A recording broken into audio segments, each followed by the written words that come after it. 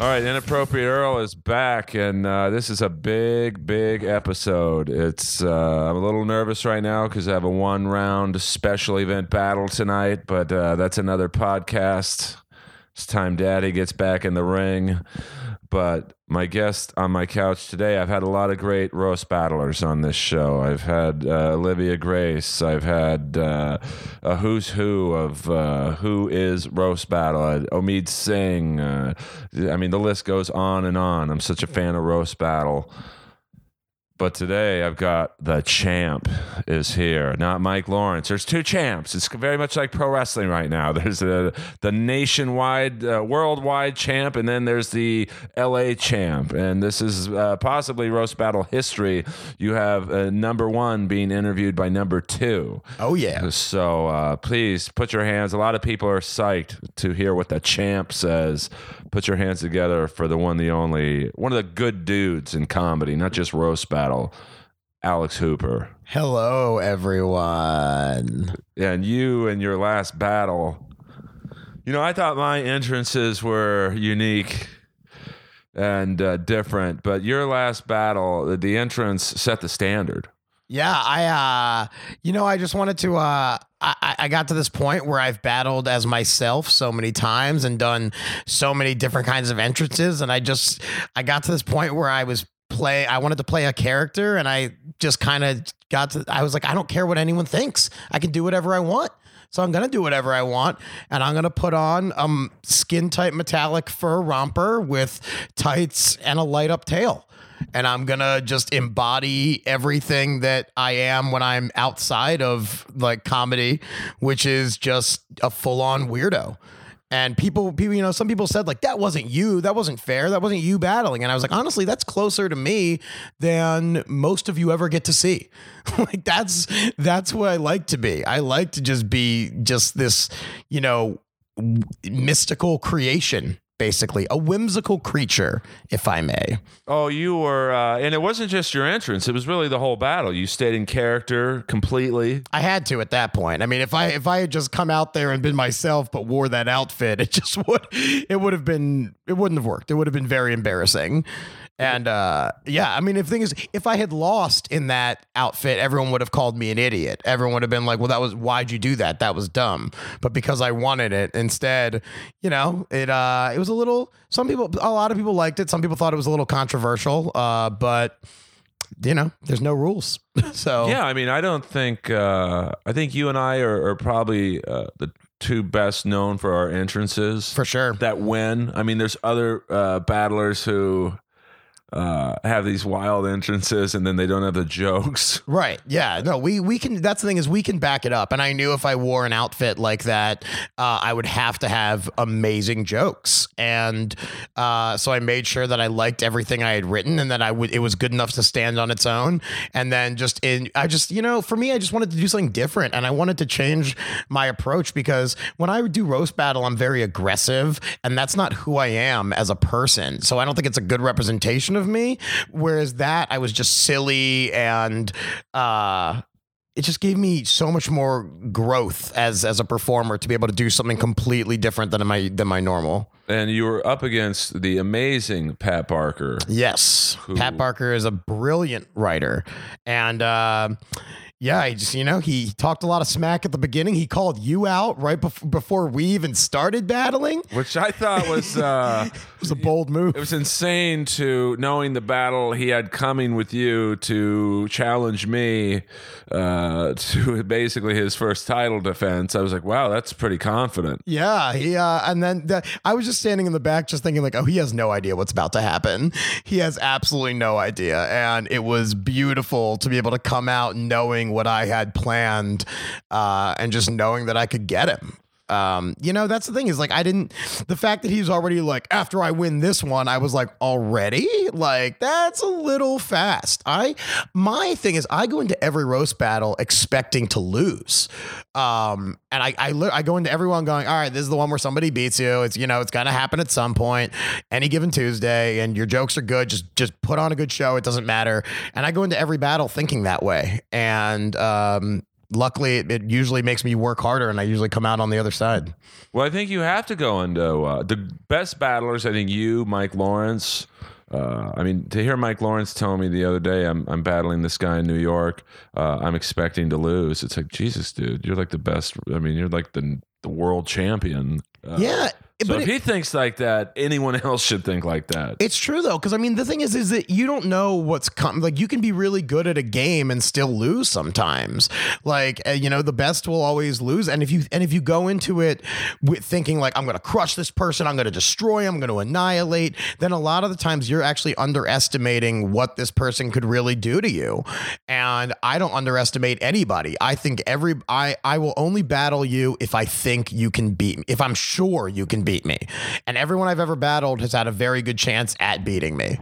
Luckily, most of them haven't.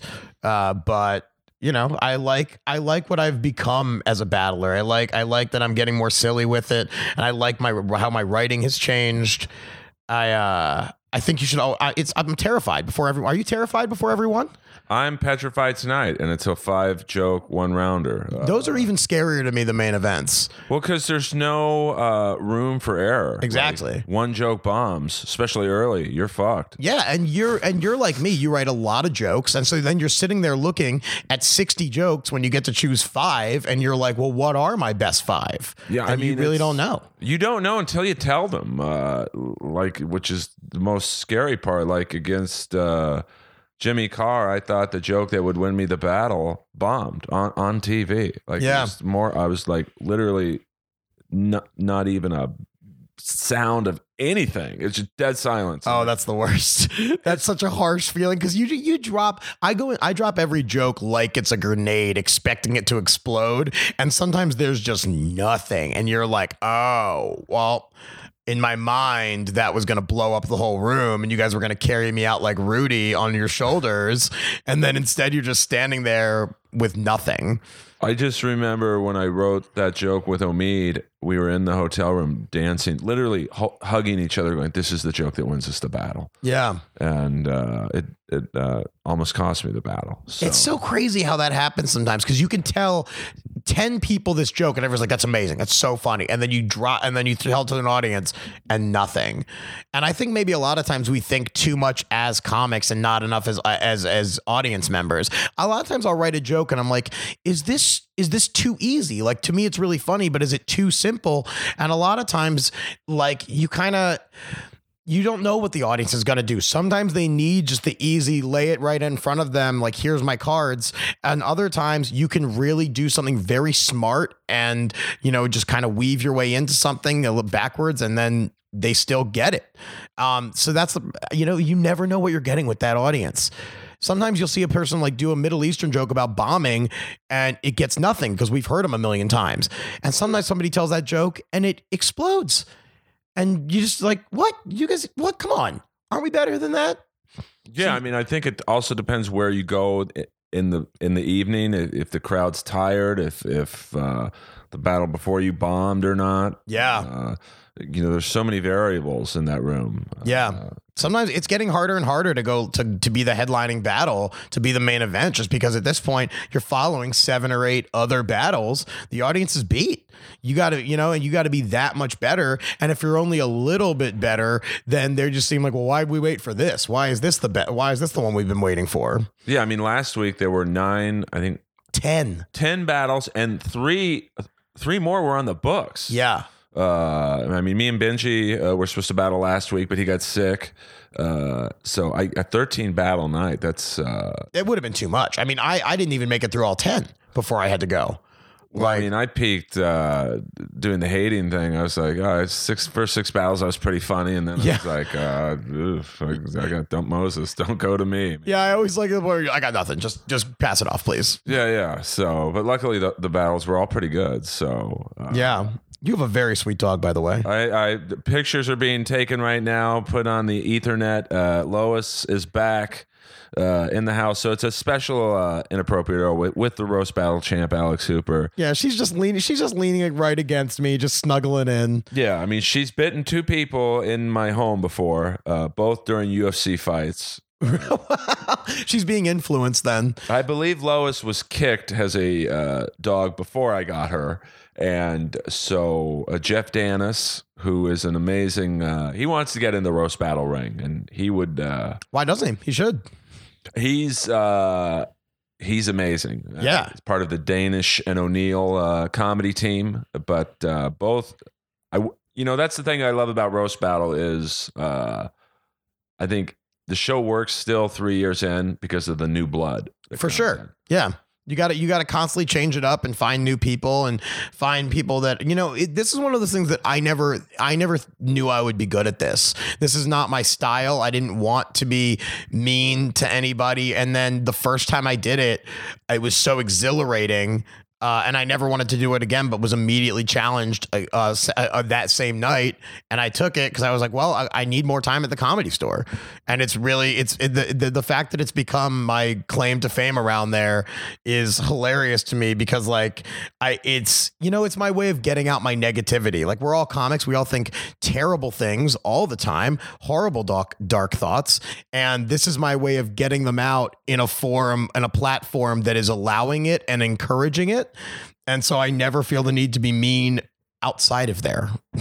Well, it is. I think you and I are a lot alike. Yeah. For some reason, I always feel connected with you. Like, we're both kind of semi weird looking dudes. We both love dogs. Oh, you're a gorgeous man. Stop that right now. I mean, yeah, but you're a hot looking dude too. And I try my best. but we embrace our not flaws, but No, they are. I think that's an okay word to use. I think our irregularities are we're not trying to, yeah, I have eczema. I have bad skin. But I make fun of it. Come at me with it. Looking at you, I don't see it. It's not nearly as bad as it used to be because I've been on medication for the past year and a half. And so what's really funny is everyone always makes bad skin jokes, and I think they bounce off me a little bit harder than they used to, just because people are looking you make fun of my face, like, oh, you look like a burn victim. And people are like, he does? Right. I guess he's a little red. Okay. But the jokes don't work as well as they used to. You got to hit me in other ways at this point. Well, which is why you always need new blood, because it's like the skin jokes on you, the age jokes on me, the Kennedy jokes. I mean, I've battled 15 times. 10 of them have been main events, which means that's over 100 jokes about me. You got to get super creative. I look forward to what people say at this point. Yeah, well, I try and sucker them into the age jokes. I think do you try and sucker them into, okay, do a skin joke because I'm going to have 25 rebuttals? Yeah, for sure. I mean, I just expect those to be coming, and then I have something ready. I always have at least one or two ready to go. Have a hair rebuttal, have a skin rebuttal, have just a basic "your comedy sucks" rebuttal. Because I think those are underrated jokes. I think a lot of people, they only go for surface level stuff. If you really want to hurt someone roast battle, tell them they suck as a comedian. That's what. Those are the ones that hurt the most. It's so funny you said that because Brendan Lynch, I saw him the other night at 7-Eleven. Yeah. And, that's another dude I wish would do it again. Oh, for sure. Yeah. He's a fucking animal. And I'm like, how do you go about your roasting? He's like, you don't go for the obvious. Right. You tell them they suck as a comic. Yeah, because that will hurt their soul. Yeah, I think it's good to start with the obvious so the audience can kind of ease into it a little bit and get the surface level stuff out of the way, and then after that, then you really go in on stuff that's really wrong with them. And I try to not go too low. I've said a couple things in roast battle that I really regret saying. Not me. Not you. No, of course not. But at the time, I was like, I thought it was the right thing to do, and then the next day I just didn't feel good about it anymore. So now my thing is, if I don't feel good about it, then I'm not going to do it. So I don't want to bring up people's dead relatives or, miscarriages or any of that stuff. I just, there's just certain things that I don't want people bringing that stuff about me either. So I just I try to just hit them more of just you suck as a person and you're ugly as fuck and let's do this. Yeah, I mean, I'm getting that way. There was something I was going to do tonight to Benji that I know would have I know would have fucked with his head a lot, but at the end of the day, I love him. So I was like, I just can't do that. Man. Yeah, the thing is, like, you know, I've had a couple really good friends ask me to roast battle, and I roast battled a lot of my friends, but never someone that I'm really, really close to. And I just said no. I was like, dude, I don't want to spend that much time thinking negatively about you. Like, that's not good for our relationship. I couldn't believe last week when a father and son battled. Like, I was like, what do you expect this to do? There's no good that can come of this. Yeah, I mean, the minute that happened, and the first joke was about how ugly the dad is, and then the kid's a bad son. Yeah, the kid's got a small dick. I'm like, what are you guys doing to each other? This is not gonna, like, you know, I've been through something similar with that. I've roasted 2 girlfriends at the time. Yeah. And both times we broke up within, I think, a month. Yeah, I don't understand how you wouldn't, because that stuff is always, even though like it's an agreed upon situation that you're going into to say these things, you're still, it's going to resonate with you. Absolutely. in the back of your mind. You're going to think about that stuff from now on. Oh, it did. I mean, with Olivia, Don Barris, the legend of the Comedy Store, he's like, dude, don't do it. Don't do it. I'm like, oh man, it's fine. We didn't tell each other the jokes, but we were like, hey, you know, I might do jokes about this particular subject. Is that cool? And oh yeah, and hey, I'm going to joke about your parents dying 2 months apart. Oh yeah, it's cool. And just, yeah, no, all of a sudden your entire dynamic as a couple changes. It did, and you know, it's not obvious. And I think with the father and the son from last week, at some level, it will be like, oh, you think I'm a shitty dad? You know, yeah, it's fun in the moment. But there will be some after effect, I bet, from that those battle. things hurt. Like, they really, that's why I can do it with people that I'm friends with, but no one that I'm really, really close to, because it will come back. Like, you know, there's times when I still see people that have made a joke about me that really like got me to my bones. And when I look at them, that's the first thing I think about is, oh yeah, remember when you said that? I'm like, you know, and then that's what I think about first. And if I did that with someone I was in a relationship with, yeah, no that was good. a big mistake. Probably one of the few roast battle regrets I have. We all have a few. You got to have a few in this. Like, I mean, in all of your comedy, you're going to have a few things that you're like, I can't believe I said that, or I can't believe I talked about that. I can't believe I did that. And you just don't know any better. And you have to. So much of comedy is just taking chances and trying to go outside of your comfort zone. And so a lot of times you're going to do something, and then you're like, you know what, looking back, I shouldn't have done that. But how are you supposed to know? Well, you know, it's definitely an adrenaline rush, the show. So it's like when I'm up there, it's like I'll say things I never would say in real life. Oh, for sure. I mean, but it is quite the adrenaline rush. And I mean, when a joke goes well there, it's like a sexual high. I mean, oh, you've never, I tell people all the time, I'm like, you've never had a laugh like that. People have laughed at your jokes before in comedy clubs. People might have laughed really hard. People might have clapped. They've never banged on the walls and started screaming, oh shit, oh my God. Yeah. Like, that's never happened in one of your shows. You're not Martin Lawrence. I mean, it is a pro wrestling type of reaction when a joke.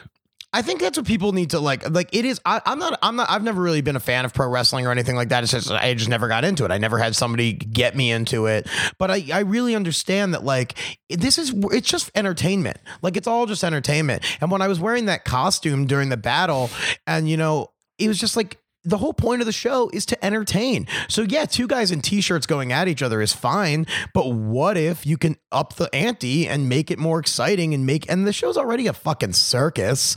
You know, there's already so much craziness that happens. We got Boone in there every single week. Like, won't even change his tune. Oh, when he put the makeup on the teeth and just looks like he's been fucking embalmed with his I don't know who does his base makeup, but it's I think he does it. So that explains everything. I forget who said it one time. Tina Turner off. Yeah, I think that's Jeff Please. Ross. But yeah, I mean, where else? Any other comedy club in the world, Boone Shakalaka would not be allowed in. It's, you know, I love that about the Comedy Store is they're like, oh, are you a weirdo that doesn't fit in anywhere? We'll take you. We'll take you. It's the best club on earth, and I love the Improv. And I mean, I can't say I love the Laugh Factory, but like, you know, it's a nice club, and you know, the Ice House is awesome. Yeah. But the Comedy Store is just magical. And, you know, Rogan, just his presence around the club, and he loves Roast Battle. Oh yeah, he's one of my favorite. I mean, that's the thing is like any given night, you're just watching so many of your favorite people. It's just so it's you know that's why like I never take anything for granted because I feel so privileged that I get to be there. I mean, it's a magical time. You know, it'll never be like the 80s again, just because there's, you know, the internet and just more comedy options. But at the same time, like it's not going to be. But we're in a boom of our own right now, where there's more work than there ever has been before. Like, and the thing is, I always like people always tell me like, do you have a vision board? Do you have like this? And I'm like, no, because I don't know. Every time I think I'm going to get something, I get something completely different, and I never know where my career is going to take me. So I'm just very excited for whatever the future holds, and I like work towards things, but like I never get the things I think I'm gonna get. A couple weeks ago, I was up for a national commercial and a writing job, and both of them I was like, please just let me get one of these things. Just one of these things would be great. I didn't get either of them, but that same day I booked a TV show that I didn't even audition for. So I was like, that wasn't even a thing at the beginning of the day. And now I got that instead. So I just released all my expectations, and I'm just like, I don't know what's going to happen. So I'm just going to just keep working hard and being nice and just, you know, try to just get as good as I can get. Yeah. I mean, that's, you know, when one door, it sounds like a fucking Tony Robbins, you know, bullshit. But when one door closes, you know, it's like, even for me, that bullshit works. Yeah. I mean, when Comedy Central said, hey, you know, we're not going to have the hater on TV, I was bummed out. Yeah. I was fucking, you know, upset. And then it was like, well, can you roast? Yeah. So and the answer is yes, because then you really get to show your skills as a performer. The hater just, you know, the hater is a great character for you, but you don't get to just like come out in leather pants and grease yourself up and, you know, just be the personality that you're meant to be. I mean, like that's the coolest part is like we can show like who we are as people, and that's what me doing it in that costume was. It's like, look, when I'm outside of here, I'm a whack job. Like I'll do whatever. I'll eat mushrooms and run around a festival wearing no shirt and and leggings and just do cartwheels all over the place. And that's what I do. But it's hard to do that. And I never thought I could do that in there. Cause like, I was like, it's the Comedy Store. I can't go in there wearing this. And then I said, you know what? Fuck you. Yeah, you can. I can do whatever I want. Well, that's what's awesome about Roast Battle is it takes, you know, I don't want to say rejects in the comedy community, but like people who, you know, probably would not get a lot of love if there was just straight comedy in terms of their experiences. But, you know, they come to Roast Battle and like someone like Lou Varum. Yeah. I think is that how you say his last name? Varum, I think. Sorry, Lou Varum. But like someone like that is now like a Roast Battle. I don't know if star is the right word, but budding star. Yeah. You know, after his interludes with Tony Hinchcliffe a few weeks ago. But like that's what's awesome. Like, you know, guys like you and me who weren't like necessarily getting love at the comedy clubs are now like, you know, hey, that's the Roast Battle champ. Yeah, I mean, I really like, I stayed away from the Comedy Store for the first 5 years I did stand up because I just thought I wasn't ready to go there yet. And when I was like, when I go there, I want to be able to make a little bit of a splash, and I want to be able to already be good enough to stand on my own feet and not go up there and just eat it. And so I just ran around the rest of the city for 5 years doing all the big alt shows and stuff like that. And then when I felt like I was really ready, then I started going to the store more because I knew I could just, I wouldn't have to, you know, a lot of my groundwork had already been laid, and I already knew a lot of the guys that were working there and stuff. So I knew I could get more time, and Roast Battle was my way to prove like, look, I can write, I can perform, like, and then because of that, I started getting actual spots. And that's, you know, that was like my way in there. You know, sometimes I see people that are brand new to comedy that want to do Roast Battle, and it's not, you know, I'm not knocking anybody who wants to do it, but I think the reason I'm successful at it is because I was already a decent comic. Like I already knew how to be a comic. I already knew how to, you know, write full sets and go up and perform. And I think performing is everything. The writing is a big part of it, but you can deliver with confidence a shitty joke and beat someone who has great jokes just because, you know, you outperform. Yeah, I mean it is somewhat about entertaining the crowd. I mean, confidence, man. I mean, confidence. It is a joke writing showcase to a degree, but you know, if it was just a joke writing showcase completely, you know, you would just sit there at a podium and go, Okay, Alex Hooper looks like blah blah blah. Right. And that's, I mean, the first time I ever did it without notes, I was like, oh, this is so much more fun. Like, who wants to look at notes right now? Like, and I think it started to be a standard. If you want to do this and you really want to do it, you shouldn't need notes, especially for like one rounders. Like, you know, I think you go up there and know your jokes and be prepared. Like when I go into a one rounder, I have like 8 jokes and I know which 4 I'm basically going to do, but I don't know what order. I have a layout, but I don't know what I'm actually going to do. I just have them ready. If they say this, then I can use this one. If they say this, I can use this one. And I just go off the fly. Cause as soon as I feel this about any set, as soon as you look at your notes, the audience is gone. You lost them. Especially like when I watch people in an open mic, just like flipping through their phone going, what else? We're dead. You're dead. The only person that can pull that off is Jamar, and I still don't know how he does it, but he's the only person that can start a set by looking at his phone, and I'm intrigued and just illuminated by whatever he's about to say, and I don't know how he's pulled it off because he's the only person on the planet that I don't have a problem with looking at their phone. I mean, I would say Jamar and maybe Jimmy Carr, because that's part of his... Yeah, but look what that did for him, huh? I mean, you know, he had probably the better jokes. I mean, but it is easier to, you know, I fumbled the words of my last joke against him. I would have loved to have just been reading it. Yeah, you know, I wouldn't have, you know, and it was one small mistake. I meant to say movements and I said moments. Yeah. But, you know, fuck, I was nervous that night. So yeah, how could you not be, man? I mean, that's, you know, that's television is scary. Roast battle's already terrifying. Knowing that there's cameras there, for me, it actually only ups the ante a little bit. Like I've done Road to Roast Battle a couple times now. And for me, I forget that the cameras are there because it's already such a terrifying thing to be doing that adding the cameras barely intensifies it at all for me. But obviously you're on a big stage. That's the first season and you're in Montreal at the biggest comedy festival in the world. You got everyone sitting in the balcony watching you. Yeah, it's pretty intense. It was petrifying. I mean, in the live finale against Tiana, she told me to go first. Yeah. I didn't hear her. I was. Yeah, I mean, are you ever not nervous before you get on stage? I'm nervous every week. I do the Me too. haters table. I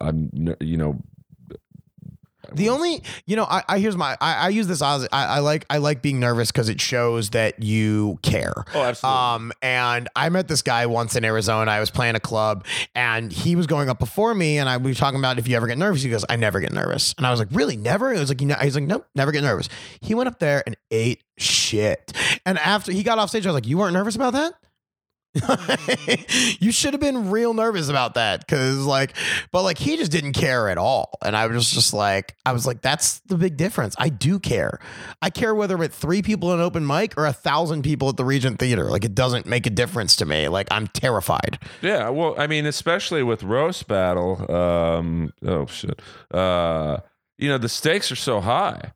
Yeah. You know, now, I mean, there's agents and managers and Comedy Central people in there every week now. Yeah, so, they're watching. They're watching. I mean, I watched somebody one time. They said, "Oh, this guy's my hero." Chappelle was up there. He's like, "Chappelle's my hero. I can't believe I get to do this." And he had the worst battle. And I was like, "Whoa, that fucking sucks for you, dude. Like, you were unprepared. You weren't ready to do this. He was like 3 months into comedy. Like, and then he bombed in front of his hero. And they made him walk out the back door. They made him do one of those it was so bad. Remember when it used to be so bad they made you go outside? Oh yeah, I mean that was what happened to him. I remember that. This is probably not the best way to describe her, but I do forget her name. She was a larger black woman when Ashley Barnhill just murdered this girl. Yeah. Oh, Phenom or something. Yeah, Phenom Brown. I think I'd never seen her, and I've never seen her since.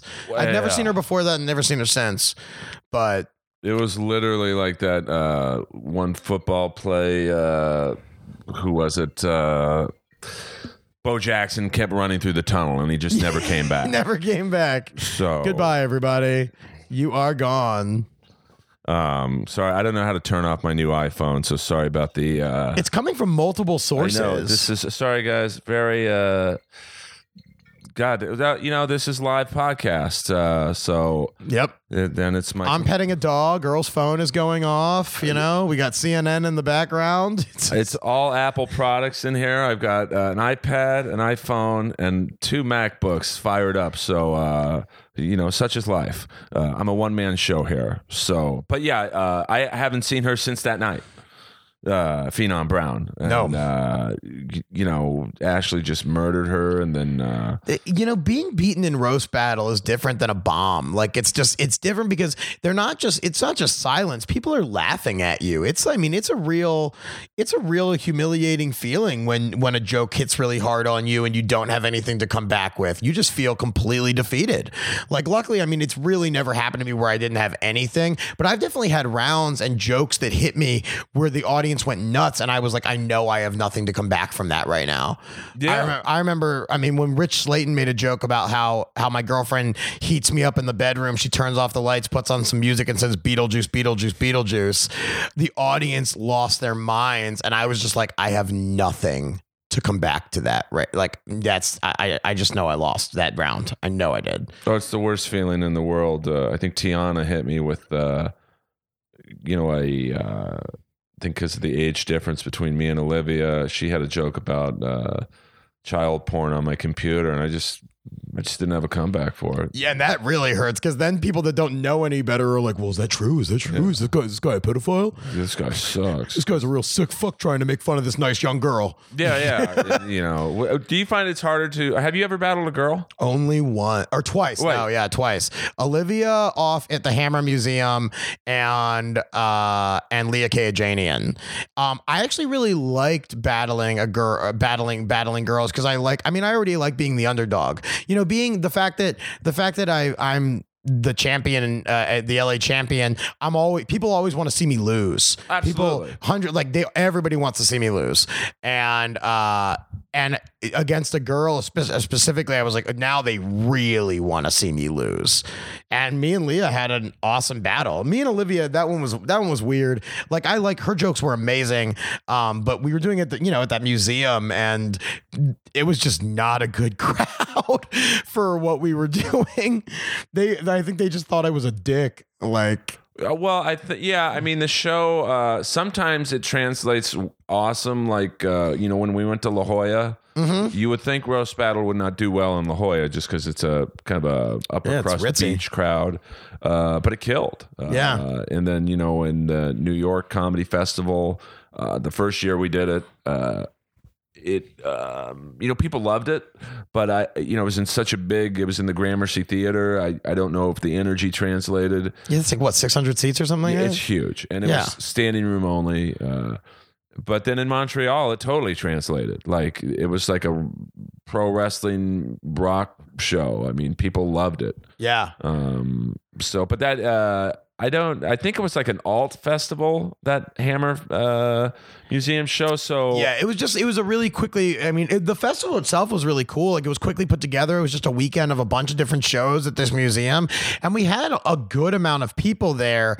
Just they didn't necessarily know what Roast Battle was. And I think a lot of it, we just looked like dicks. Like absolutely. And so they don't understand, like, no, we're friends. We're cool. Like Olivia and I have nothing against each other despite what these jokes are saying.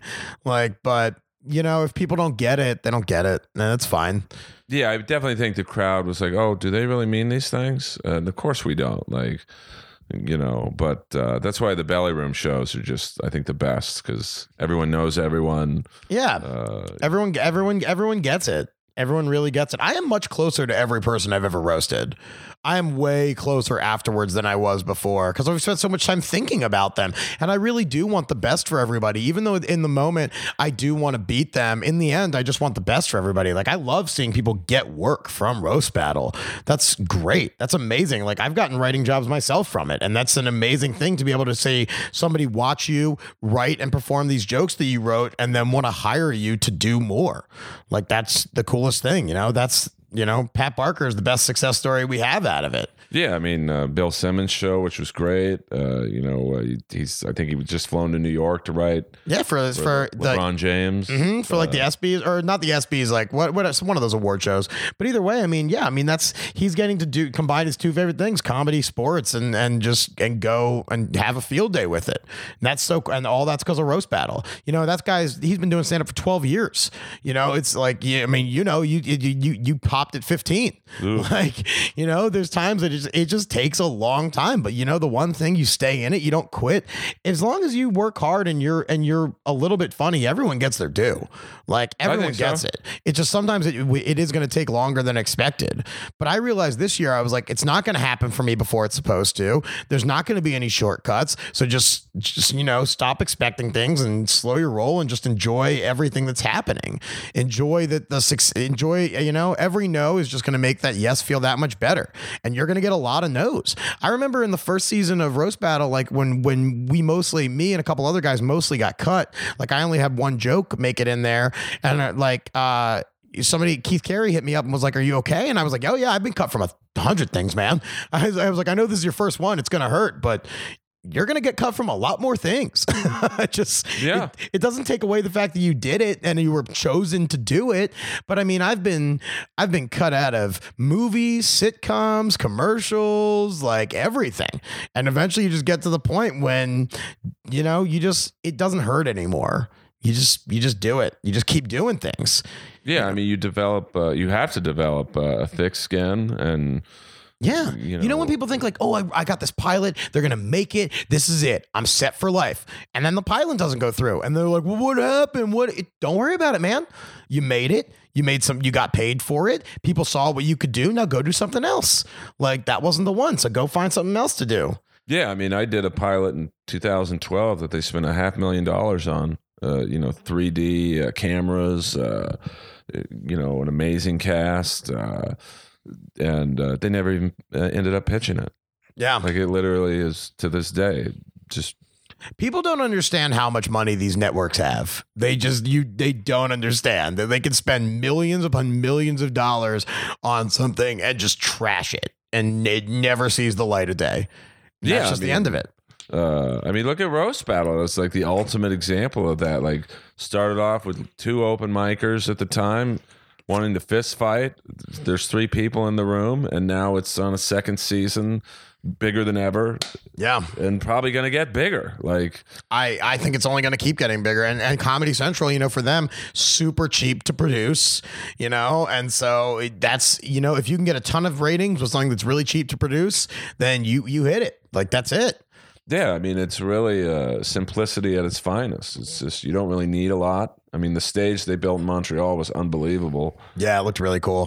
Because the first year, that room was literally just a kind of a vacuumous club. Yeah. Chairs in the middle. And so to see like this Mad Max, Thunderdome type of stage setup was like, it was unbelievable. And, now all of us are known to Comedy Central as comics. So there's, I know a lot submitted for half hours this year. Yeah, for sure.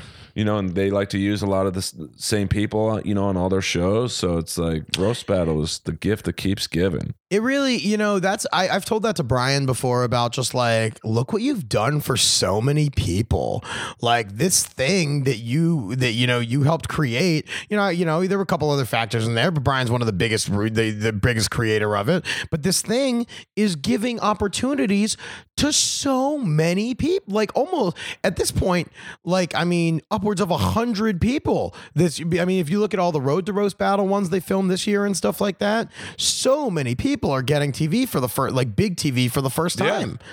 Yeah. That's the coolest. I can't imagine what that feels like for him to just be getting all this work and notoriety for people.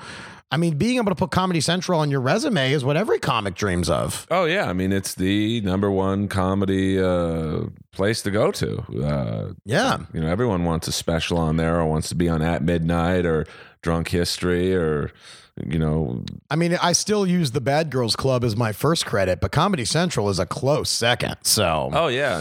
I still use Benchwarmers. Yeah. It's fucking. I like using my embarrassing credits when the show doesn't matter. Like, oh, can I say Comedy Show something? Just say Bad Girls Club. That's fine. Yeah. Just that's good. I mean, I like telling people I'm one of the few people who didn't do Comics Unleashed. Yeah.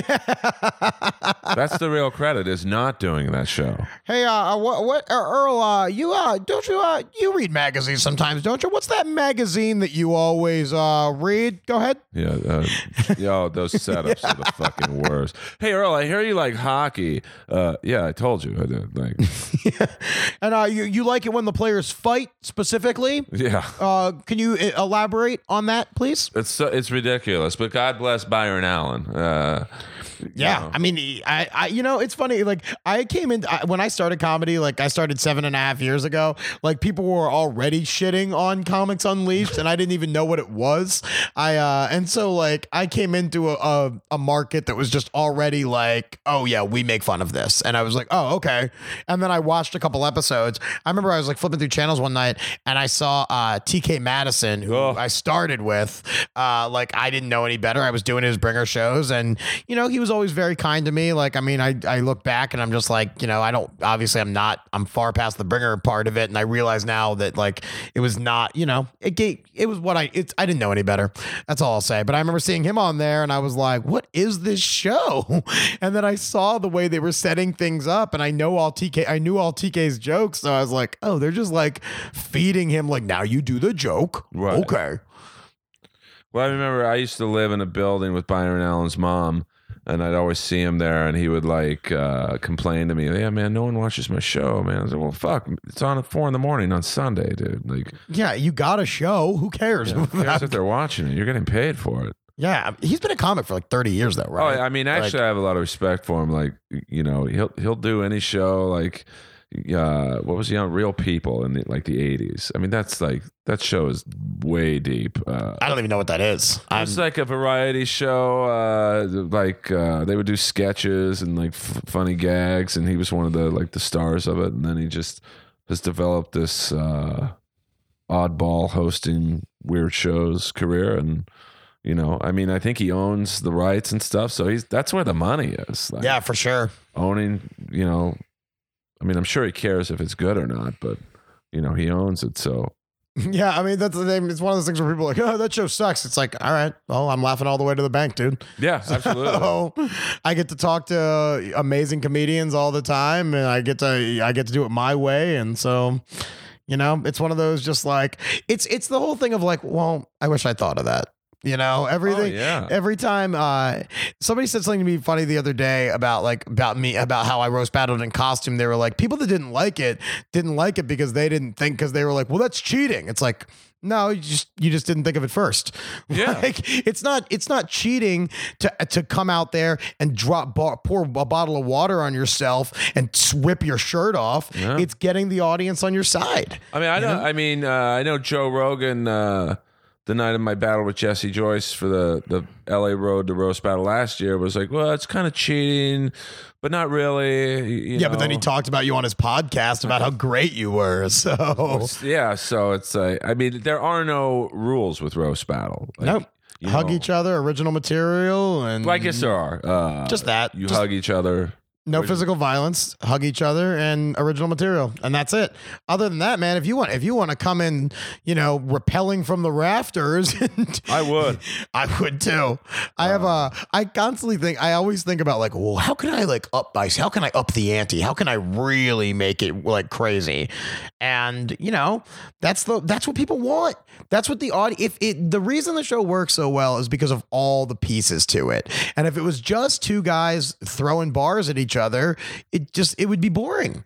But because of Coach T, the judges, the hater, the wave, everything, it all works together. Well, it's such a family show. Like, we all root for each other on the show. Like, Coach T wants the roasters doing well so he can play the right sounds, and the judges want the hater to do well so they can play off that, and It's, Everybody at every second is trying to say the funniest thing of the entire night. That's the beauty. It is an ADD generation show. It is constantly coming at you from a million different directions, and you never know where the next laugh's going to come from. And that for me, the age we're living in, where kids are just like, I need it faster, I need it now, I need this. That show is a joke every 5 seconds. Everything that is said is a joke. And that's the amazing part of it. Well, there's so much pressure, to be funny, because I think there's always pressure though. Like that's just stand up in general. Like you always want to be the funniest person in the room, and so I think everybody wants to do that.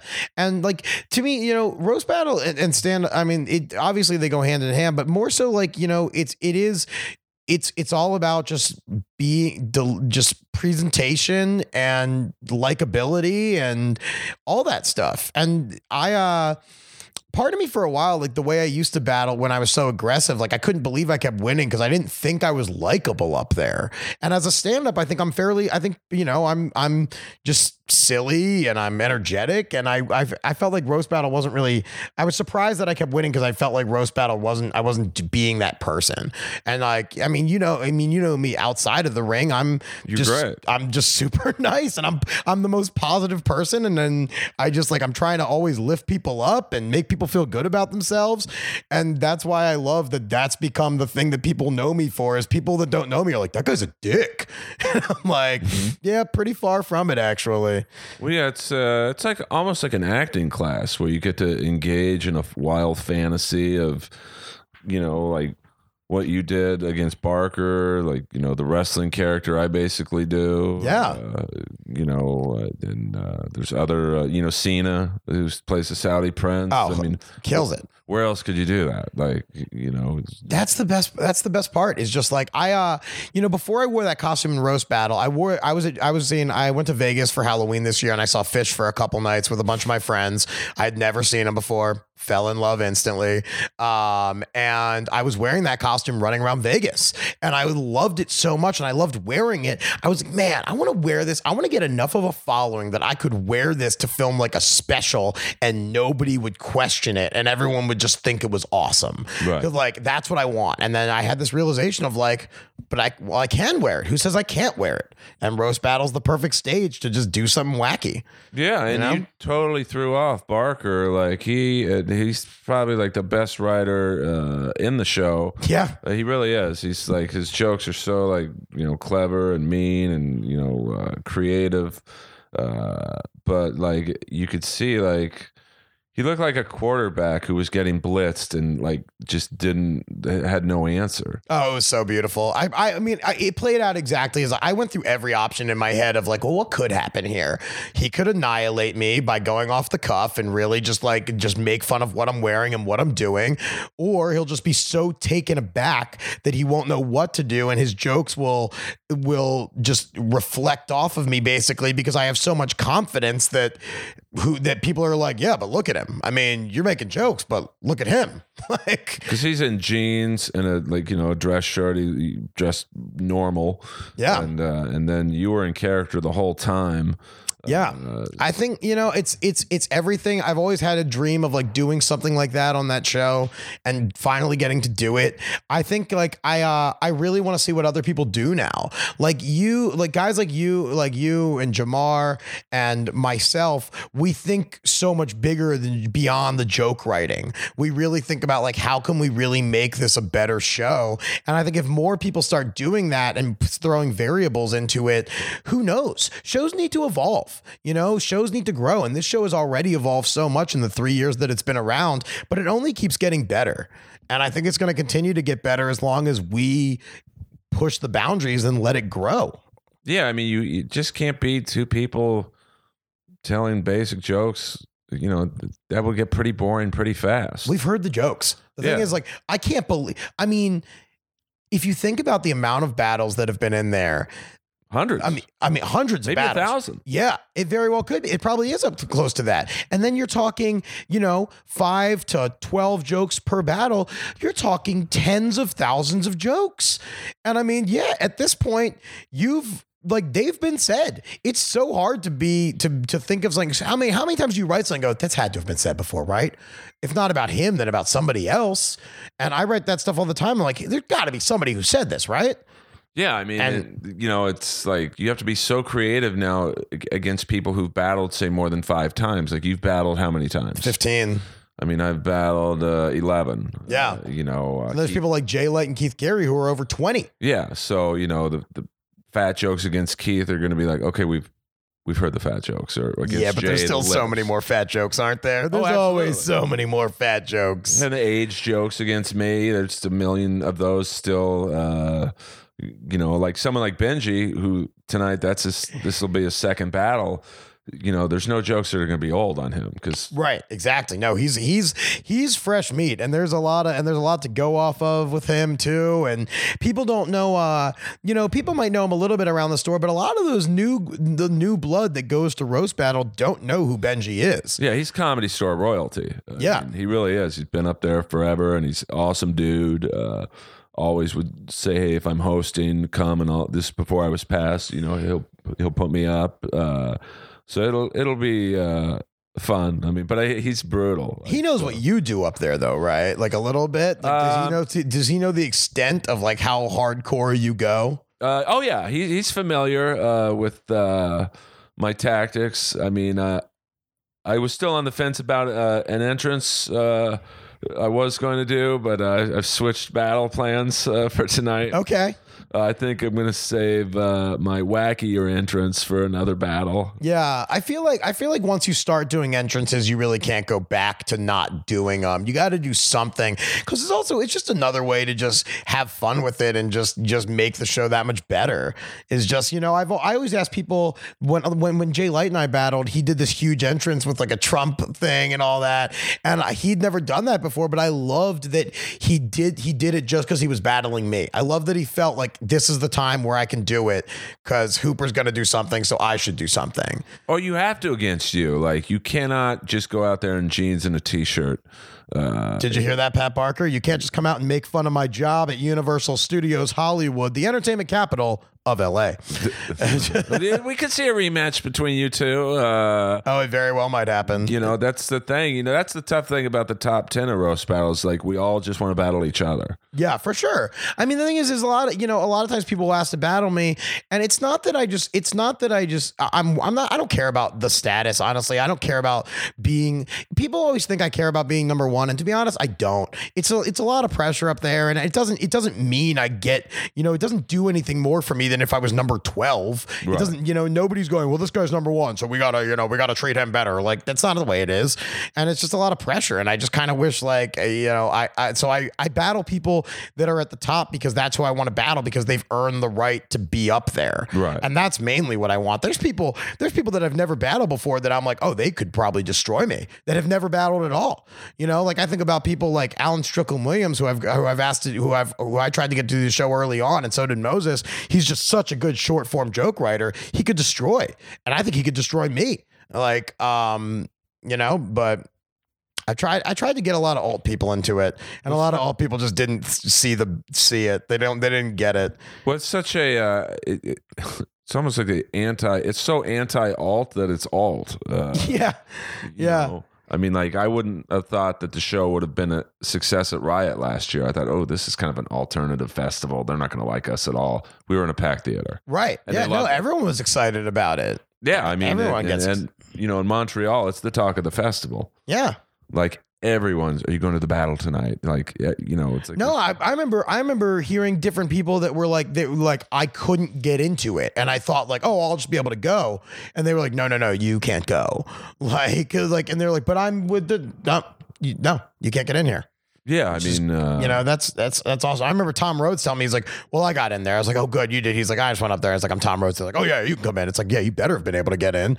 You're a legend. Tom Rhodes is like, he'd be great at it. Oh, for sure. Oh, yeah. He's just I find anyone who's legitimately a very kind person is very good at it. And anyone who's just like is a dick in comedy, or is a dick in real life, doesn't end up being good at it because they have too much malice. You can't have maliciousness in it. It needs to be a respectful, fight. It needs to be like, I don't think Evander Holyfield and Mike Tyson hated each other. They respected each other. I mean, after, the ear biting and all that, they probably did, but. Well, I think, you definitely develop a bond with people you battle with. Like, it's because if you do it right, it's a very hard fucking gig. Like, you write at least 100 jokes, for each battle. I've never written that many. I remember you telling me how many you wrote for a couple of them, and I was baffled. But a lot of them were shitty. Like against Olivia, for Riot, hundreds, right? 406 jokes. It's insanity. I think the most I've ever written is 60 something for battles. But even just that, I think a lot of it is me going, well, I know I'm never going to use that, so I won't even write it down. I'm the opposite. I write everything down, and our battle kept getting delayed because of just various situations that happened. Sure. We won't go into those, but I just kept writing. Yeah. And I would say of those 406 jokes, probably 350 were horrible. Just hacky. But that's how I write my stand-up, is whatever comes into my head, bam. And then, a lot of probably 90% of the jokes I write for my stand-up are horrific. Do you think roast battles made you a better stand-up comedian? It's definitely given me more stage confidence, because I'll never be that scared on stage doing comedy as I am doing roast battle. Yeah, for sure. It's made me a lot punchier. I don't want to go a lot of time in between laughs. And Right. so I make sure that I'm very economical about my word use. Like, Twitter's been really good for that as well, of just like, no, you cannot, like, my whole thing is, the shorter the joke, the better it is. Like, I've gotten a couple people on 6 words, Right. and those are, if I can get you in 6 words, that's amazing. Like, that's what I want. I want short and sweet. Every once in a while, I'll lengthen it out because I feel a rhythm that I can get into, but I love hitting them with really short jokes. I love short jokes because I'm not a wordsmith at all. So, someone like Jesse Joyce, who's like, he's amazing. Like, that's the thing, though. But his style didn't translate to battling. His style translates great to writing for a roast when you're going bam, bam, bam. But in a battle setting, when they're getting bounced back, it's suddenly not as much. But I mean, like you saw in our battle, like I had 6 jokes in my head, and that was it. And 2 of them, not even sentences; they're like 4 words. He had 7 pages of jokes. But that was but that didn't work. It didn't. I mean, I think that was probably the battle I've had the best strategy ever, because my first 2 jokes were like right for the heart. Brutally mean, and it worked. So he had better jokes probably, but I had a better strategy. Yeah. Which is strategy is paramount. I mean, it's joke order and building and all that. I mean, that is so important. And I spend hours just going back and forth on, well, what if I put this here and what if I put this there and maybe this will work better. And I mean, I stress myself out beyond repair sometimes. Like I really, like, my girlfriend says this, and she's like, Alex doesn't battle. We battle, like, because she can't, like, I'm just for those like couple days before the battles, I'm not the same person I normally am. I'm stressed and I'm freaking out, and I walk around saying the jokes, and she hears me in the shower in the morning reciting them, and she's like, it's something we do together, which is, I think, is hilarious. Well, you have to memorize not necessarily the order, but one word fuck up ruins the joke completely. And so that's why I think shorter's better. Say your jokes. If you're listening to this and you roast battle, say your jokes 100 times the day of the battle. Never stop saying the joke. And if you fuck it up, start it over and say it again cleaner. Yeah, I mean, which rarely works. I mean, like if you fuck it up when you're going over it for the day of in a battle, it's harder to do. I mean, yeah, you're toast. Like and it sucks. You could just miss one word. Yeah, you're done. That's all it takes. For that joke. And if it's a 1-round battle, you probably lost the battle. Yeah. Because in a 1-round battle, if you fuck up early, then you have to hope the next person's joke bombs. Actually, their next 2 jokes bomb, so then you're even. Yeah. But then it's too late. It's so funny how like the whole point of comedy is like to grow as a person and to not compete. And we have found a way to like, no, but we're going to compete. Like we're going to make this a sport. It's really like we've turned a craft or an art into a sport. And I like sometimes that it is a sport. I don't always want it to be a sport, but the fact that sometimes we raise the stakes a little bit and go, no, we're going to go at each other now and there will be a winner. I think it's really healthy to like just realize that the competition is there, because I don't ever look at comedy as a competition. I don't look at anyone getting something as me not getting something. Right. I think we're all here to do our thing. There's enough work for everybody. We're going to lift each other up, and that's the way it's going to go. It's not a competition. But with that, it is, but at the same time, I really don't care if I win as long as the show is awesome. Every time I've lost, it's been a great battle, and I'm okay with that. If I lose, but the show was amazing, I don't care. I just don't care. We did our job. I always tell people, no one's gonna remember that you lost if your battle is amazing. I agree. Everyone's gonna remember how great you were, how awesome you looked. I mean, people don't like ties, but a tie in roast battle says amazing things about both of you. The fact that we could not choose, you were both so great, because it's never a mediocre tie. It's never like, okay, you guys both sucked, you tied. Like, it's never that. It's because you were both great. I mean, I've often said that, when I see someone bummed out that they lost in the patio afterwards, I'm like, dude, in 5 minutes, half the people are going to think you won. Like, the battles are forgettable if they're good, because you don't even remember who won. Like, yeah, I walk out of there and I just need to like be by myself for like a couple minutes and just like calm down. Like I pretty much am like that with every show I do. Like after I get off stage, I need to just walk away for a little bit and just like take a lap and just get my head back thinking straight and like turn off my brain, basically, because my brain is firing on all cylinders when I'm on stage, and I need to just like let it go. And I think that's the most important thing, is after a battle, just like let it go, revisit it tomorrow and think about it, but like for right now, just let it go. Well, yeah, because when you're on stage, you're not just dealing with the other person. No, you're dealing with so many things. Then it would be easier. You're dealing with the wave, the hater, the judges, the crowd. And, now it's so big, you'll have someone like Ron White sitting in, who's not necessarily a judge, but he's going to, chime in with something great. So it's like, you got to know when to be quiet. I think that's why you and I are successful at it, though, is because we've been doing, comedy longer than a lot of the people that go and that do roast battle, because it is the best show that anyone can do. If you're 1 month into comedy and you want to do roast battle, Moses will give you a chance. Like, you have an opportunity to go in there.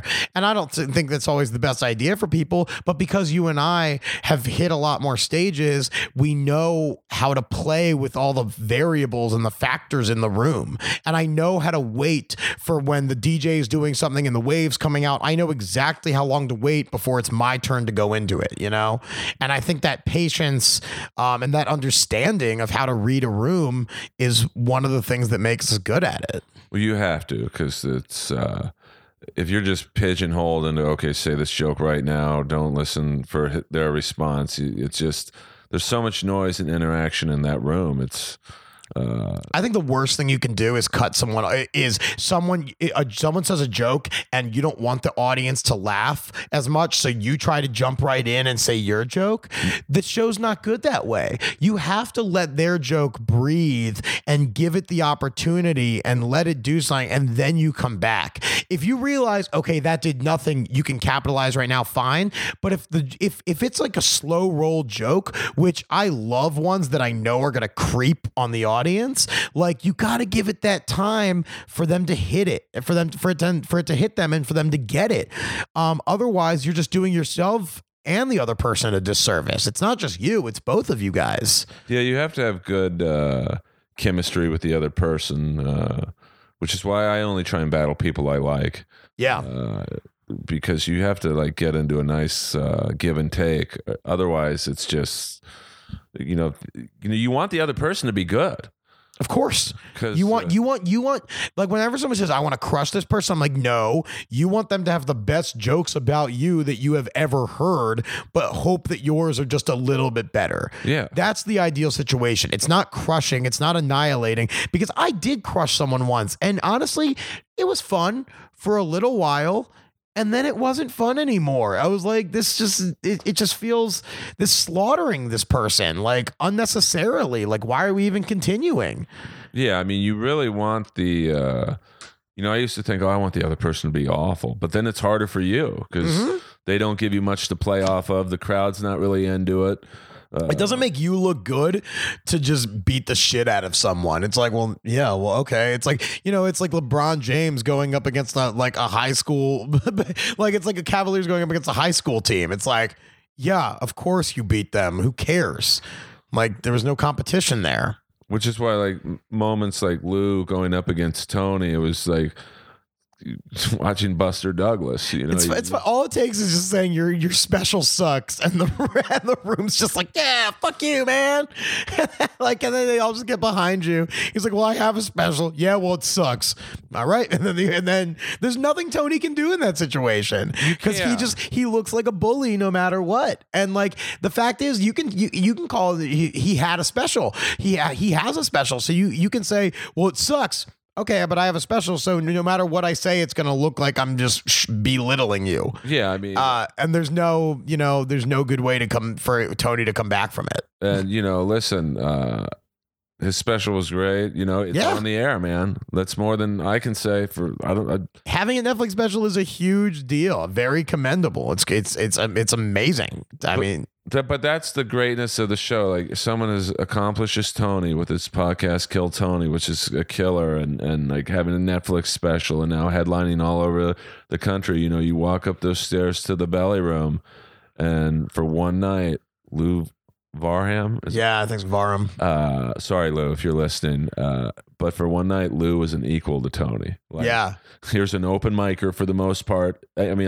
I don't like saying open micer because that's dismissive, but like I still do open mics. I do them every now and then, but let's call Lou an unknown comic. Yeah, there you go. And here is for 5 minutes, he's on Tony's level. Yeah, for sure. And I honestly, Tony is a really good guy and respects that. About like he doesn't go, well, fuck you afterwards to Lou or anything. Like, I think he gives props to the people that are willing to go after him. And a lot of times, I'll be honest with you, a lot of times I won't go after the judges. I'm like, not because I'm like afraid to or anything, but because part of me feels like, well, hang on, Alex, who the fuck are you to try to make fun of like these guys? Like, hang on. Like I am a little bit like I don't have the years yet to really go after, Sebastian or someone like that. I'm like, no, that guy's a legend. I'm not going to go after him. I mean, for me, it depends on who the judges are. Like if I know them, I might like Joe DeRosa, Sure. Yeah. I mean, that what you and Dosh did against him was beautiful. But we love Joe. Like obviously I would like to have Joe's career. Like, so it's all done out of love. Maybe someone like Eliza, I wouldn't because I don't know her that well. Yeah. Or she gets cruel up there. Well, she takes it very seriously, which I like. She'll give actual comedy advice. Yeah. I don't know if I agree. She's. I think she favors the female battlers, which is fine. I think one battle I did, she was like, "Well, you just said she was a whore," but it's like, well, she was. That's my favorite. That was my favorite thing about battling. When I battled Leah, is like, like, you know, I see that all the time of like, oh, well, she's just a slut. She's this, she's this. And I'm like, I know Leah K. Janian is not at all a slut. I cannot use any jokes like that. I have to battle. I battled her like I battle anybody. I look at them. I look at a bunch of different pictures of them, and I try to think of different things that I see in them and different things about them. And I don't think, you know, there was nothing in Leah that says you should be making whore jokes right now. Yeah, but there are some girls who fuck a lot of dudes up there, and that's fine. For sure. You know, like, and I appreciate, like, it's just too bad you can't go after a guy for that. Be like, Earl fucks so many women. Yeah. The audience is like, fuck yeah, Earl. yeah, you get I it, do. dude. I'm good. Well, that is unfair, you know, but, you know, it's like. But you could do that. The thing is, you could craft a really good joke about you being, you know, fornicating with a lot of people. You could. Oh yeah. If It's harder to do, but that means it's only going to get that much more respect. Somebody asked me the other day, they're like, what do you think of this joke? And I was like, honestly, man, you're taking the easiest road. Like, you're taking the punchline that everybody would take. And what if you challenge yourself to think outside the box and go a little bit harder? Is it going to be that much better for you? Aren't you going to feel that much more accomplished? That's like, you know, that's the biggest thing is like, you should feel really good about the jokes you tell, and you should be happy that you're telling them. And, you know, a few of the battles that I've done where I said something that I didn't like, it wasn't, you know, just, I look back and I'm like, I could have done better. And that's really the main thing is I could have done better. Oh, I look back at every battle, you know, especially the 2 battles I've lost and go, what can I have done? Like against Sarah Tiana, I look back and go, I was too easy.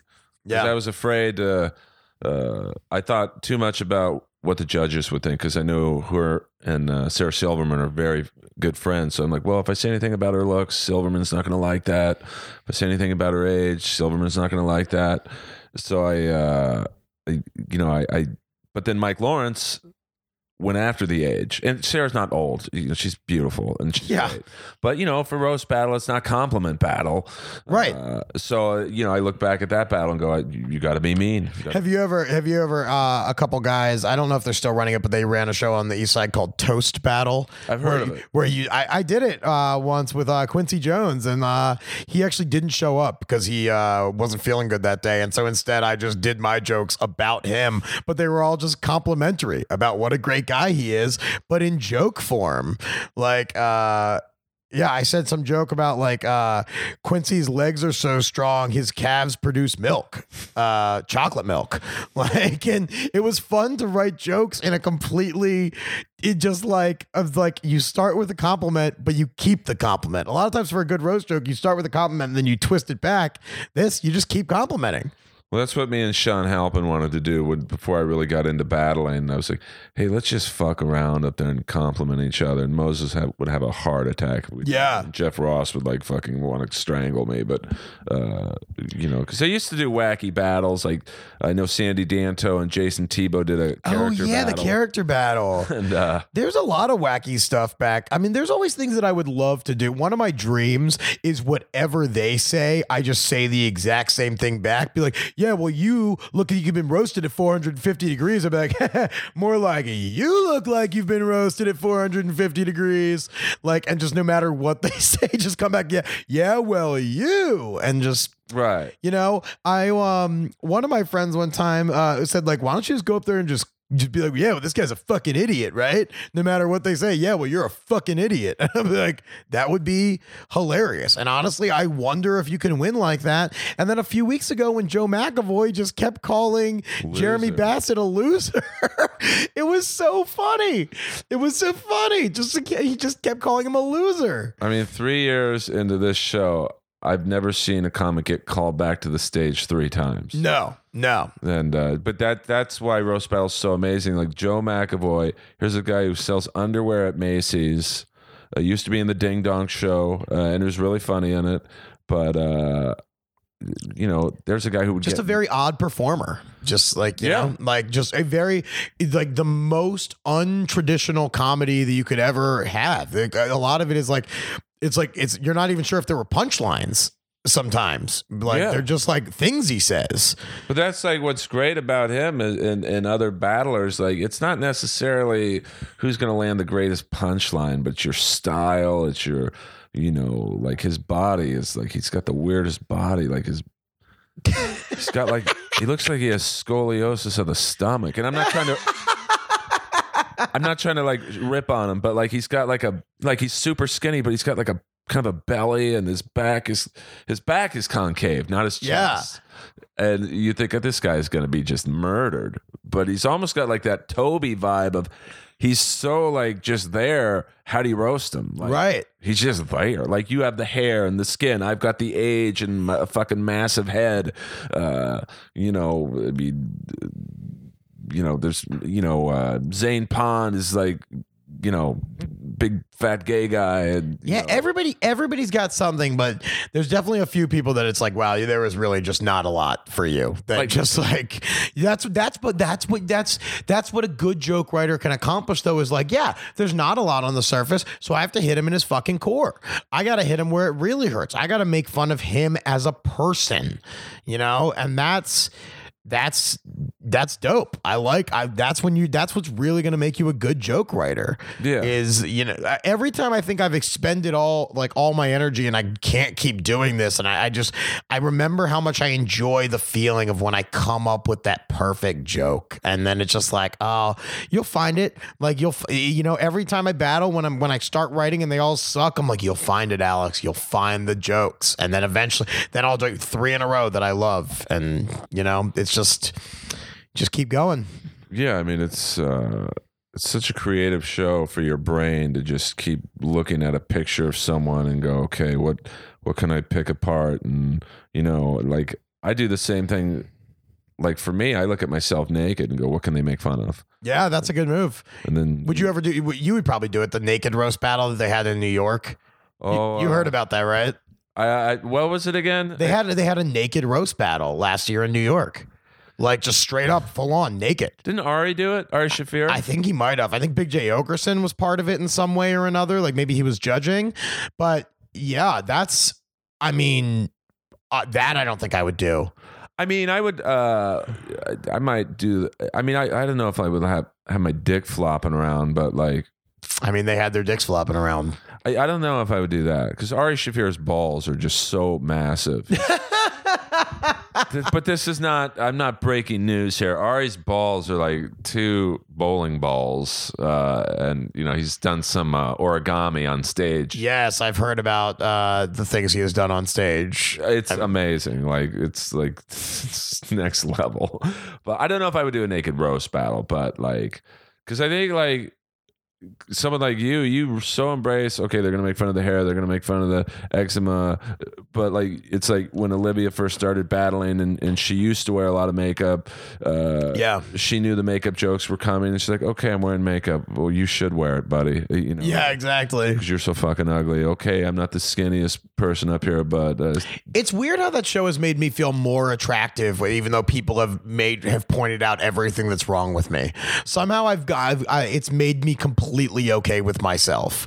Like we're like, yeah, you said, yep, you said that too. Okay, yep, said that too. And then everyone laughed at me, and now I'm over it. Like it's not this, the self-conscious part of me went away because it all just got put out on the table. And I was like, well, now it's out there. So I guess there's no reason to be ashamed of it anymore. oh, I love it when people make fun of the obvious on me because I know it's coming and like it's just easy to rebut. Yeah. You know, Nothing better than a good rebuttal. well, it's the best. I mean, I'm probably better at that than actual jokes, but you know, sometimes it's risky. Like against Tiana and that one joke, I just had nothing, and I lost the battle because I couldn't get traction. And you know, I got lucky against Kay Trevor, who's like a legend. I mean, that guy is like, he would destroy most of the LA people. Like, Oh my gosh, he was so good. dude, he's just and his presence is like he's larger than life, and he's like a pro wrestler. He's like this big husky guy, and his voice is like 100 times deeper than mine. He's just like, Yeah. I was petrified. That was probably the most scared. I was more scared about him than Jimmy Carr because like in Canada especially, he's like a living legend. Yeah. So I hope he gets to LA. I would love to see him in LA. There's so many people I'd love to see battle in LA. You know, Jimmy Carr, like, you know, maybe a rematch. Yeah, right. Kay Trevor, Tom Ballard's amazing. You know, I look up roast battle on the internet a lot, like to try to find like different pictures and stuff like that. And there's all these like you know, they do it in Africa. I saw. It's on TV on Comedy Central in Africa. And I remember looking the other day, and one of the battlers was named Deep Fried Man. Like, I was like, what the fuck is this person? And he's on TV doing it. Like, this isn't just like, oh, he's just some whack job that gets his opportunity. Like, no, he's on TV as battling as Deep Fried Man. Like, what does that guy do? Well, that's like, I mean, the show literally it's worldwide. I mean, because everyone can roast. Like, it's Sure. You just need two mics, Moses or Louis J. Gomez in New York. I judged Christy Ciello's battle in New York a couple months ago, and it was kind of fun to see how they do it. It's definitely less theatrical there, and the battlers they're a lot more. I think they take the critiques a lot harder. Yeah, I think it's perfectly represented in New York and LA, like our different styles. Like, we're in New York, it's strictly like we write, we have punchlines that even set up other punchlines, and LA is like, well, we're a lot more theatrical, and we're gonna use what we do. And for me, I've always been a performer first and a writer second, and my writing has caught up to my performing, and it's getting better. But really, I win. I'm a performer, and I want to go out and I want to just put on this amazing show, and I hope my writing can keep up with what I'm doing as a performer. Oh, absolutely. And New York, they don't. It's just they don't. I'm sure most of them would look at what I did against Pat Barker and be like, "What is this queer doing? Like, this is not what this show is." And it's like, well, the show's whatever you want it to be, man. Yeah, they're really outside of the. No physical contact and original jokes only. It's like go big. If do whatever you want to do. There are if it's do whatever you want to. I can't stress that enough. Like, in all of comedy, the reason people make it is because they do things that other people aren't doing. Like, that's the big thing. Yeah. You can follow what a bunch of people are doing, and you can get better, and for a while, but eventually you got to be your own person. And my own person has a tail that lights up, and that's who I am as whatever you want to think about me. That's a lot closer to who I am than most of you will ever know.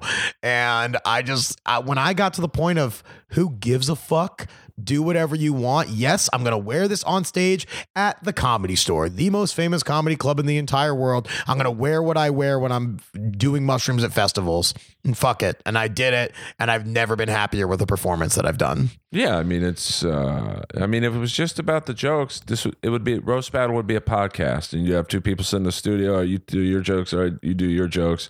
All right, who wins, Moses? Yeah, I mean, and there's the top 20 are all amazing. You'd probably say the top 30 are all great roasters. I mean, definitely. I mean, there's, it's what you can do in that format is it's very telling as to what you can do as a comedian. I think, like, if you can write those jokes, then that means you can write a really good act. If you actually spend the time to do it, you could have a fucking amazing hour.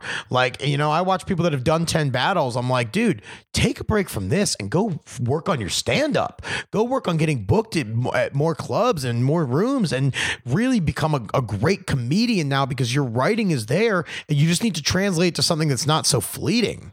Yeah, I mean, Roast Battle, you can't do it too much, because I try and do one like every 3 months. Yeah, I'm like every 2 months. Yeah, and people won't do it more than that. That's fine, but I need time.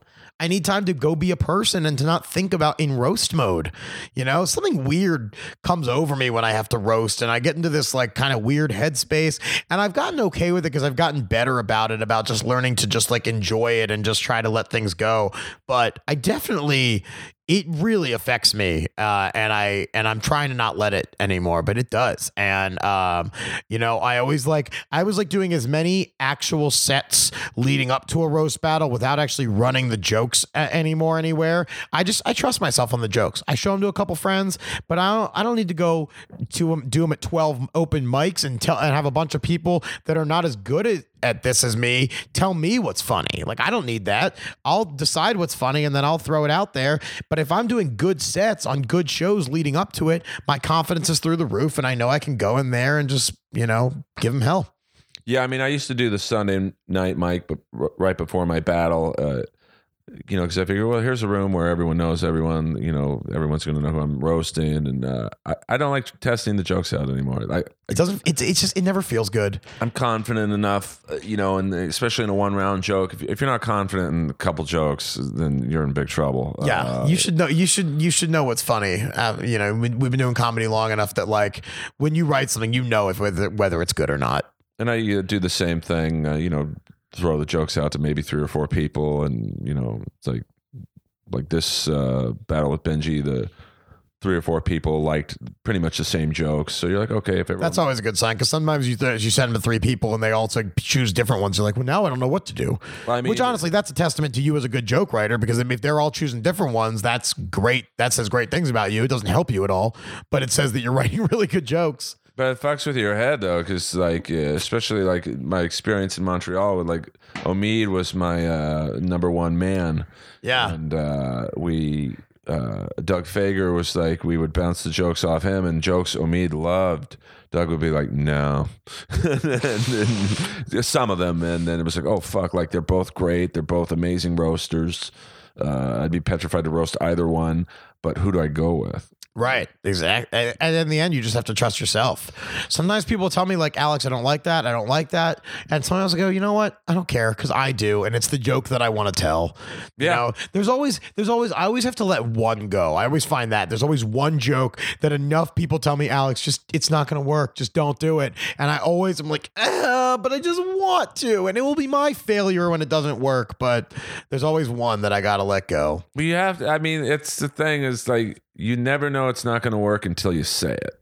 Yeah. You know, and it's an unfortunate way to find out a joke doesn't work, whether it's in the belly room or Road to Roast Battle or wherever. But, you know. Yeah, you really don't want to bomb it on TV. That's for sure. Well, I've done it. And they left the whole joke in. Oh. And Jimmy Carr's fans were like, I got 1 death threat. I got... Oof. You fucking suck, man. And they're like, you know... It's harsh when you start reading reviews. I stop. Yeah, you can't. You really can't. It just, people are going to be like, that guy shouldn't have beat him. That sucks. Blah blah blah. Because honestly, people that don't know the show as well, they see you going up with Jimmy Carr and they're like, well, he shouldn't have beat him. They're just giving it because he's an underdog. It's like, no, it was legitimately, back and forth, and he had a flub too, or he had a joke that bombed. Well, I mean, I think some people think it's just, okay, who has the best jokes? And it's not that. I mean, I think Jeff Ross says it before every show, and I think it even says it on Comedy Central's website. Like, it's criteria's joke writing, performance, crowd reaction, and judges' individual, whatever. And like in my battle with Jimmy, I would say if Sarah Silverman and Judd were judging, they would have voted for Jimmy. Yeah. And, I just got lucky that Jimmy Kimmel, who I've met once. Yeah. It's not like we're friends. And I'd never met Seth Rogen before. Like, well, we like the performance angle of Earl versus, Jimmy's better jokes. So, right. The judging is so off the charts. Have you ever judged? I've judged once with the inimitable Gary Cannon and Steve Byrne. Okay. And I judged your guys' battle at the Hammer. Oh, true. Yeah, that's right. Judging's tough because I don't know if I'm supposed to be funny or just give straight like Eliza technical advice. I think there's a little bit of both involved. I think, I know that like for the inevitable day that I judge, I'll definitely look at the battlers before and try to write a couple like zingers that I can just throw out there. Because I'm not, despite what people may think, I'm not very good off the top at roasting. I don't know about that. I need time, man. I need to sit down and look at a list of information and try to be like, okay, write a joke about this, write a joke about this, write a joke about this. But when I just look at you, I don't immediately see things. And like, so I need the time. And so I need to be prepared. And I need to feel the fear and be scared. And if I'm not, then it motivates me when I'm scared. And that's my driving force in doing roast battle is I don't want to get embarrassed even more so than a regular stand-up show. I don't want to be embarrassed up there. Because we're also, you're also getting made fun of. You're not just bombing, you're also being laughed at. Well, and as much as we both love the show, I mean, Roast Battle for me has been... it's my favorite show on the planet. it's been amazing for my career. Like, it got me on a Showtime show because they were there. The producer and writer were friends with Moses, and then who's this guy? It got me on a cartoon. Tyler the Creator, Sweet. Saw me, and so I owe Roast Battle the world. Probably the only thing I don't like about the show is, like, you and I are loved up there. Yeah, we are Roast Battle royalty, but people want to see us eat it. Oh, for sure. It's a freeway. Oh yeah. I remember when I told my friend Harry Moros, who is a guy who one of my best friends in comedy. I send all my jokes to him and stuff like that. He's done the show a few times. But he told me, he's like, Alex, remember, everyone wants to see you lose. Everyone in that room, no matter how much they like you, they want to see you go down. That's what being the champion means. That's what it means when you win all the time. People want to see you lose. Well, yeah. And I was like, so my job now becomes, well, how can I make them still like me enough that I don't lose? Right. And so that was part of me just going outside of the norm and putting on a weird costume and being like, well, I'll just be the most likable motherfucker on the planet. This is going to be, it'll be impossible for them not to enjoy what I'm doing up here. And then that's how you do it. You have to be light. Yeah. In all of stand up. Absolutely. In all of it. They're gonna instantly judge you, and they better like you right away. Especially the thing is, LA doesn't teach you how to be a headliner. It teaches you how to be a showcase comic. It does not teach you how to be a headliner, because there are no 30 and 45-minute sets in LA. It just doesn't exist. You got to go elsewhere and learn how to actually headline, where you can actually build rapport so you can get in deep. But with 8 and 10-minute sets, there's only so much, you can't really dig and really get people to progressively think differently about ideas that you're trying to communicate. So you need for them to instantly like you. So there's trust built. I like what Bill Burr says about, like, he likes digging himself a hole. He doesn't want you to like him immediately. He wants you to hate him and hate what he's saying. And then he'll change your mind, because that's when it's really, that's when it really means something. That's when he has a good set. But you don't have time to do that in LA. Not in LA, and not in Roast Battle. Like, you can't dig a hole. You gotta, like, be somewhat likable to the crowd, or especially really in an undercard battle, or a special main event 1-rounder. Like, you don't have time to get the crowd back. No. And you better know the judges if you're going to give them shit, because if they are not a fan of your zingers, it's like, you need their votes. Yeah, I had just submitted a writing packet to Nikki Glazer like days before she judged my battle, and I didn't know she was going to judge it, and I still made fun of her, and afterwards she was very kind, and she was really cool with me, and she ended up doing my show, doing Crave, like a couple months later.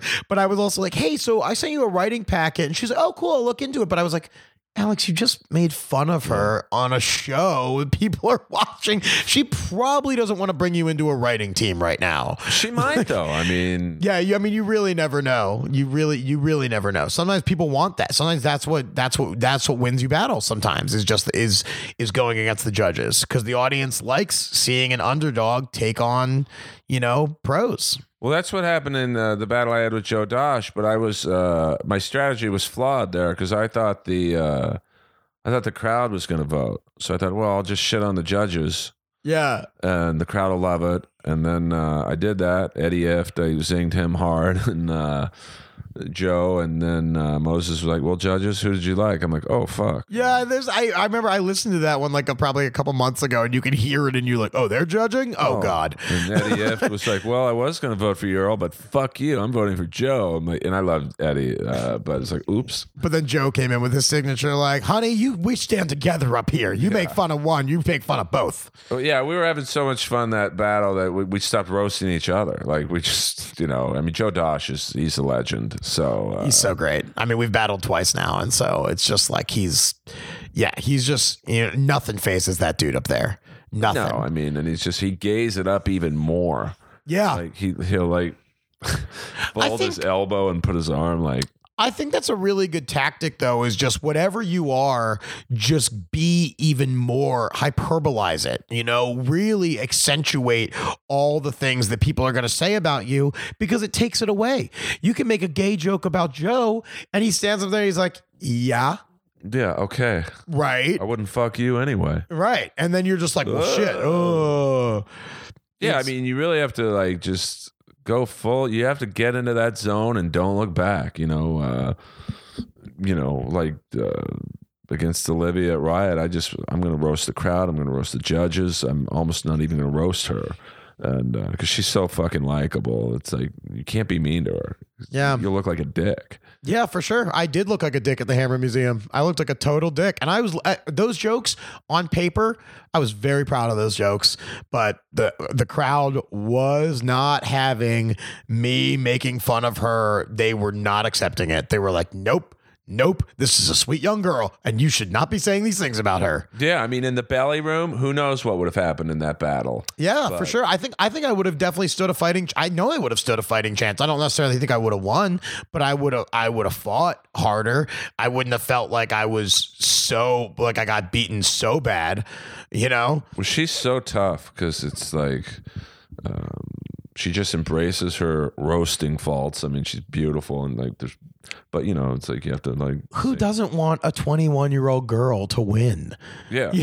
Against guys like me and you. But she's it's like, brutal. fuck these guys, dude. Like she's got this fucking switch where she will say the meanest thing to you and she'll do that smile and she'll just melt your heart and go, how can I not vote for this girl? No, Olivia's great. Well, she's great, and she'll be back in the ring sooner than later, I'm sure. And she's missed on the battle stage, but she's doing great. So that's the thing is once it's once you get to a certain point, you got to tone it down with battles. You're only going to get so much out of the show, and sometimes like if I've gotten like a writing gig after one of the roast pals, I'm like, I don't need to do this for a while. People challenge me. I'm like, I can't do it right now. I got other stuff to do. Like I got when you start getting stuff from it, when I got Road to Roast Battle, I was like, that's cool. Maybe I'll tone it back a little bit. Like now that I got a TV gig out of it, like right. Like I don't need to do this as much. Like once you're only going to get so much from it, and then once you're just doing regular battles again, you got to really think about what your time is worth. And as much as I want to do the show, there's just other things I got to work on sometimes. Yeah, I mean, I want to battle. I almost want to battle people who don't battle that much because then the jokes are fresh. Yeah. I mean, sure, I'd love to take a crack at the belt, because I'm an athlete. So sure. I'm competitive in that, fucking. They've talked a lot about actually getting a belt. They used to have one, I thought, in the early days, but I don't know. Maybe Meyerowitz, I think, let someone borrow his wrestling belt. I know they have them in New York, but I just find that, like I would love to battle Brendan Lynch, even though he fucking terrifies me because he scared the shit out of me. But he's so, even talking to him at 7-Eleven the other night, you just saw this like American Psycho. Oh yeah, he's got a death gaze. Oh man, when him and I battled, like I was sure I was gonna lose. I was just certain of it. Like I was like, this guy is he's a short form joke writer. He's cruel. Everyone told me when I was going up against him, I couldn't get any information about him. And somebody from San Francisco said, no, there is no information about him. He's been preparing for this his whole life. And I was like, well, fuck me, dude. And like, my friend Josh Androsky was like, he's the heel. Comedy needs villains, and he likes being the villain. He's not a mean guy or anything, but on stage, he is that, like, he will crowd work you to death, and like he's fast and he's not afraid to go after you.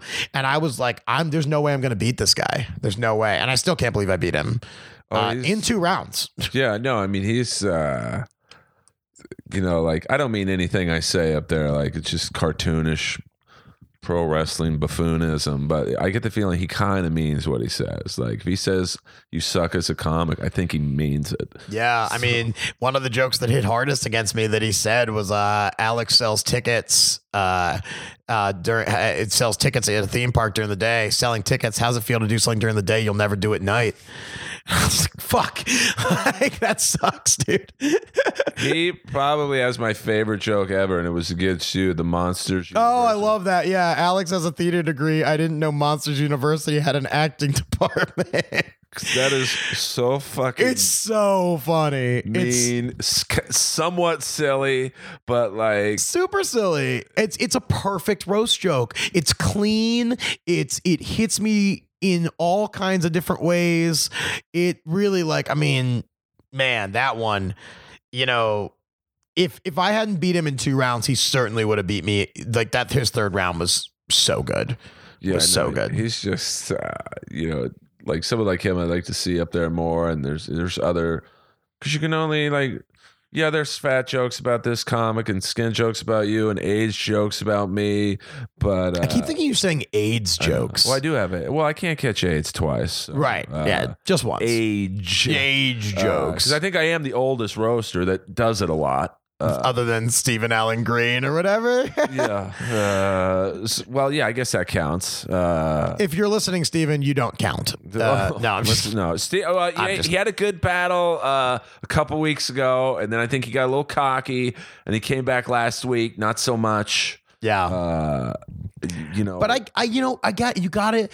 It gets harder and harder to stay relevant in comedy. And if you're not a household name by a certain point and you don't have the clout to be touring clubs, you got to do something to stay in the game. You got to do something. That guy's name is on the wall. He did his time. He put the work in and he did what he was supposed to do. And now I totally respect him for trying to stay in it in a game that mostly young people are playing. And he got passed by Mitzi when Mitzi was firing on all cylinders. And, you know, I was passed by Adam, but Mitzi was like, to be passed by Mitzi when she was like, for lack of a better word, the man. She gets it. I mean, that's an honor that none of us will ever get. No, I never even got to meet her. Yeah, I mean, I met her once, and it may not have been in the greatest light. It was late night and all that, But I hear the stories of like, oh, that guy went on stage one time. Mitzi saw him, was like, he's got it. Yeah, and then that was it. Then you were passed, and then now you're doing spots. But then like someone like Kennison was banished to the belly room for like years. Like, yeah, it's crazy. You think this guy was one of the greats, and he couldn't get past. And I mean, I like that Seinfeld story when about him. Like everyone says it likes you, so I'm going to be the one person that says no. Yeah, I love that. And what can you do? Like she's like, it's like, and this was back when there's basically I don't know if the Laugh Factory was around, so it was pretty much the Comedy Store and the Improv. Yeah, and you know, if you weren't in it either one, you're fucked. Yep, and then you never heard from Seinfeld again. Yeah, he did some TV show, but oh yeah, King of Queens, I think it was called. Yeah, everyone loves Seinfeld. That was the one. Yeah, that was it. Now, the tape is about to run out. I could go on for another 2 hours, so I'd be humbled and honored to have you back. Yeah, we can do it again sometime. This is fun, man. You know, it's free form, and I apologize about the 4 devices in my house going off.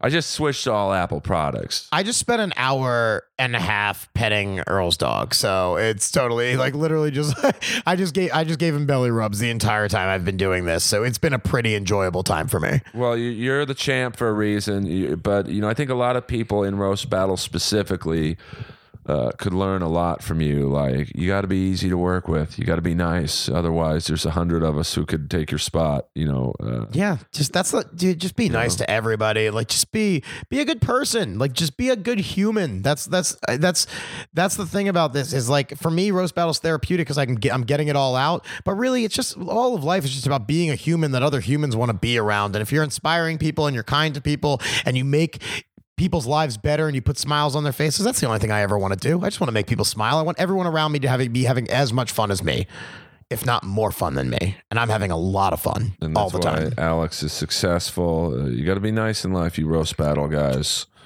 You know. Yeah. So learn from Alex, learn from Pat Barker, learn from, you know, others. You know, you got to be easy to work with, or guess what? You won't be on anything. So on that note, I like to end on a little negative note, but I call it negative reinforcement. Oh, please. Where can people find you on the internet? HooperComedy.com, on Instagram and Twitter at Hooper Hair Puff. And that's the easiest way to find me, everybody. Shows all over Los Angeles and the country. So come see me. Follow Alex Hooper. He's one of the good ones. He'll be back. Maybe if we ever lock horns on a stage, we'll do a post-battle recap. It's inevitable. It is inevitable. I think people, the entrances would be legendary, and the jokes would. I can't say my jokes would be legendary, but I would give it my best. And 1 versus 2, it is inevitable. Now they say rankings don't matter, but when it's 1 versus 2, it's like you got to have it. But it won't be for a while. But hopefully one day, because I will only battle people. I don't care if you're the best battler on earth. If I don't like you, and I don't want to speak for you, Hooper, but if I don't like the person, I can't battle them. No, 100%. I will not battle someone I don't like. Because then it's just shitting on them. Yeah. Oh, your girlfriend cheated on you, Joe? Well, hey, guess what, everyone? Joe's ex is a fucking whore. What fun is that? That's not fun. Hooper's the best. Follow him. Big star coming up. You can see him on Road to Roast Battle. That's I don't know when the episode airs, but it's in January. And then, I'm sure many more times after that. So Inappropriate Earl, SoundCloud and iTunes. Leave a review on iTunes. It helps bump the numbers up to respectable levels.